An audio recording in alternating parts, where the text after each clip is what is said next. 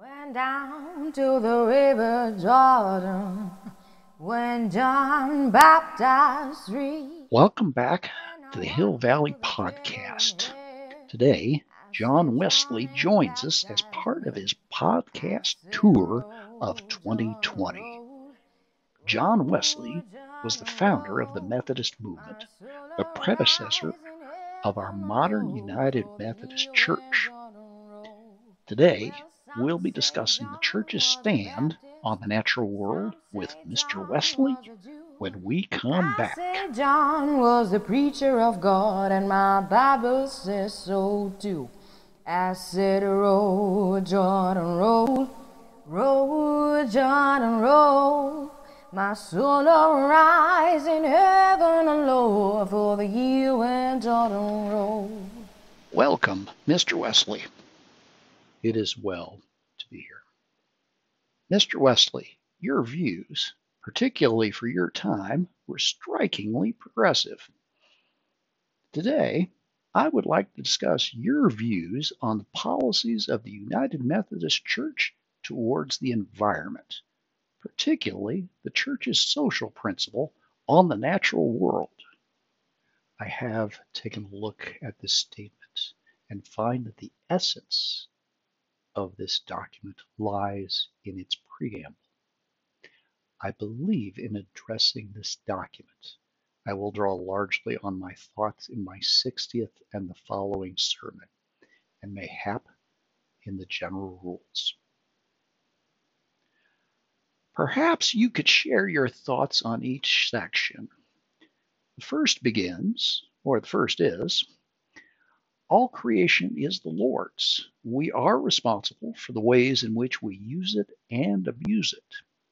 All the elements of creation, and here the statement lists them out, water, air, animal life, and so on, are to be valued and conserved because they are God's creation and not solely because they are useful to human beings. God has granted us stewardship of creation. We should meet these stewardship duties through acts of loving care and respect. What are your thoughts on this passage, Mr. Wesley? Indeed, it is true, as the statement says, that all creation is the Lord's. And while, as it says, we are always responsible for the ways we use and abuse the properties of others, is this not like how, when stumbling on your neighbor's, or in this case God's, cow wandering the street, our ethic and conscience insist that we care for the animal until we locate its rightful owner to return the animal home. It is rather puzzling that it has to point out that things that belong to another, as all creation belongs to the Lord, must be valued and not reduced to the merely useful. One would think humanity become a boy complaining when it is punished for stealing his brother's toy and destroying it. When it goes on to describe us as stewards, stewards are mere employees supervising a master's estate under his direction. No, we are no mere stewards. The master has placed creation in our charge. We rule as vice-regents in his place until he returns. All creation is placed in our care and is in deep dependence upon us. Would you elaborate on your understanding of humanity as vice-regents?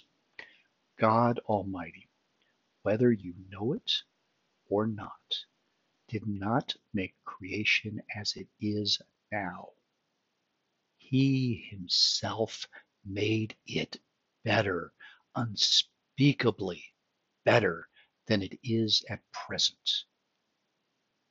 Then God gave dominion over the fish of the sea and over the fowl of the air, and over every living thing that moveth upon the earth, as it says in Genesis 1:28. So that man was God's vice-regent upon earth, the prince and governor of this world, and all the blessings of God flowed through him to the inferior creatures. Man was the channel of conveyance between his creator and the whole brute creation.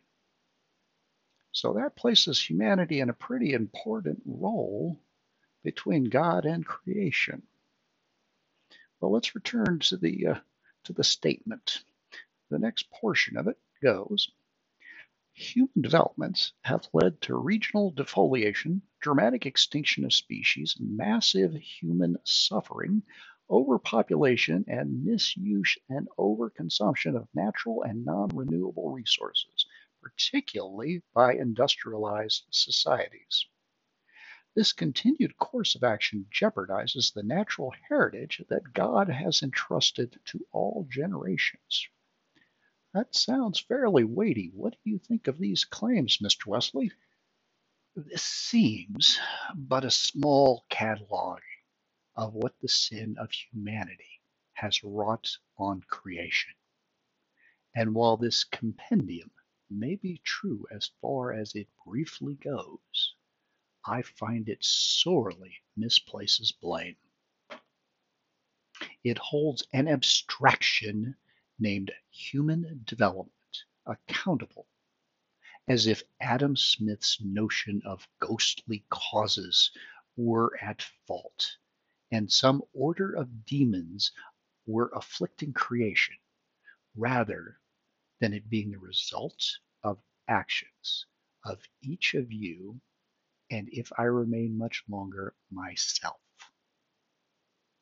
In addition to not speaking of the role of ourselves and sin in these disasters, it reduces the suffering in creation into a ghost by speaking of it as the extinction of species, a mere passing absence. Instead, what we speak of is the extended and brutal suffering of many animals at our hands, leading in many cases to their needless death. There is a striking difference between the way you're speaking of the detailed death and suffering of individual animals, much as we would suffer and feel the pain ourselves and go through death. That's a much very different thing than talking about extinction and abstractions. Would you care to speak of the root causes of the problem? When God created the heaven and the earth, God saw that it was good. He adorned it with flowers of every hue and with shrubs and trees of every kind, and every part was fertile as well as beautiful. The paradisical earth afforded a sufficiency of food for all its inhabitants, so that none of them had any need or temptation to prey upon the other.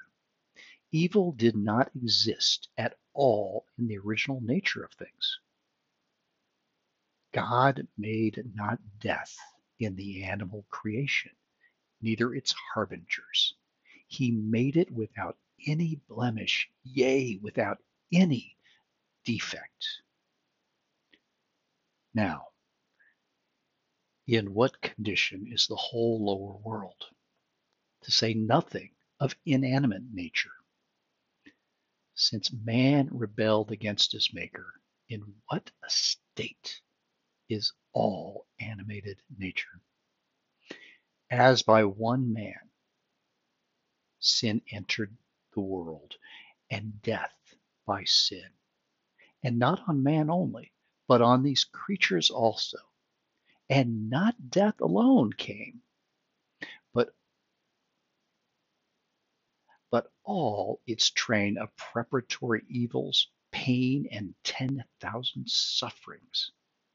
Not these only, but likewise all those irregular passions, all those unlovely tempers, which in men are sins, and even in brutes are sources of misery. These passed upon all the inhabitants of the earth, and remain in all, except the children of God. As man is deprived of his perfection, his loving obedience to God, so brutes are deprived of their perfection, their loving obedience to man. Well, if we grant all that, it certainly does. You describe that in very stark terms. Why doesn't nature respond? On the contrary, the far greater part of them flee from him, studiously avoid his hated presence. The most of the rest set him at open defiance, yea, destroy him if it be in their power. That is a stark reaction. Well, the preamble continues. Let us recognize the responsibilities of the church and its members to place a high priority on changes to support a more ecologically equitable and sustainable world, leading to higher quality of life for all of God's creation. And this perhaps is the most disappointing passage of all. The most needful things have been ignored in these words. Instead, the statement ambles on to gently ask that we consider a motion to think on one day, perhaps in the third or fourth generation, with which we might debate the gentle treatment of our cares. Instead, what is needful is that we be confronted freely and plainly with the true state of our souls and the faults that we have committed.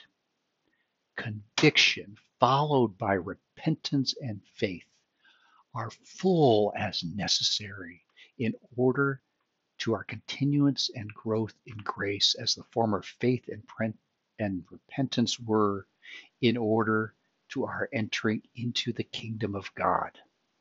Say someone isn't convinced by large-scale, grand theological and ethical arguments.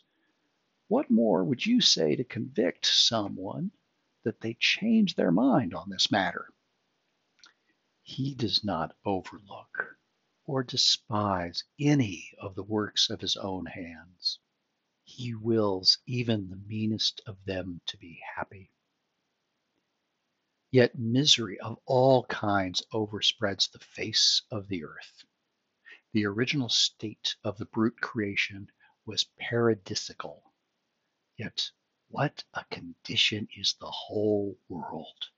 What savage fierceness, what unrelenting cruelty are invariably observed in thousands of creatures. Yea, it is inseparable from their natures. Is it only the lion, the tiger, the wolf that tears the flesh, sucks the blood, and crushes the bones of their helpless fellow creatures? Yet despite this, both the feebler and stronger creatures are exposed to the violence and cruelty of him that is now their common enemy, man. All this I've said before, but in your day I observed that you have built great factories, you have punctured the earth to draw its blood, you take the debris and throw it away into your fields, and your animals choke on it, all so you yourselves can drown in excess. Well might the apostle say of this, the whole creation groaneth and travaileth together in pain until now. Whoever does not know or love or enjoy God and is not careful about this matter does in effect disclaim the nature of man and degrade himself into a beast. While the whole creation groaneth together, whether man attendeth or not, their groans are not dispersed in idle air, but enter into the ears of him that made them. While his creatures travail together in pain, he knoweth all their pain. The whole animated creation waiteth for that final manifestation of the sons of God, in which they themselves also shall be delivered from this bondage of corruption, and shall then receive an ample amends for all their present sufferings. In that day, who could furnish an answer, a plausible objection against the justice of God? As for God, his way is perfect, and such originally were all his works, and such they will be again when the Son of God shall have destroyed all the works of the devil. That is stark, Mr. Wesley. The works of the devil indeed. Can you, as we're closing out the segment today, could you leave us with something a bit more positive and hopeful? A general view of this is given to us in the 21st chapter of the Revelation. When he that sitteth on the great white throne hath pronounced, Behold, I make all things new, on every creature according to its capacity. God shall wipe away all tears from their eyes, and there shall be no more death, neither sorrow nor crying, neither shall there be any more pain, for the former things are passed away. The cow and the bear shall feed together, and the lion shall eat straw like the lamb. They shall not hurt nor destroy in all my holy mountain. That is indeed hopeful. I certainly appreciate those thoughts, and thank you, Mr. Wesley, for joining us today. I am well pleased to have spoken with you, and I hope our words will be edifying to those who hear them. Went down to the river Jordan, when John baptized 3. When I walked to the devil in hell, I said, John ain't baptized me. This episode of the Hill Valley Podcast was brought to you by Dr. Brown's Flux Capacitors, where we'll always have you back in time. For the year where Jordan rolled. Well, some say John was a Baptist, some say John was a Jew, but I say John was the preacher of God, and my Bible says so too. I said, roll, Jordan, roll, roll, Jordan, roll. My soul will rise in heaven and low, for the year when Jordan rolled.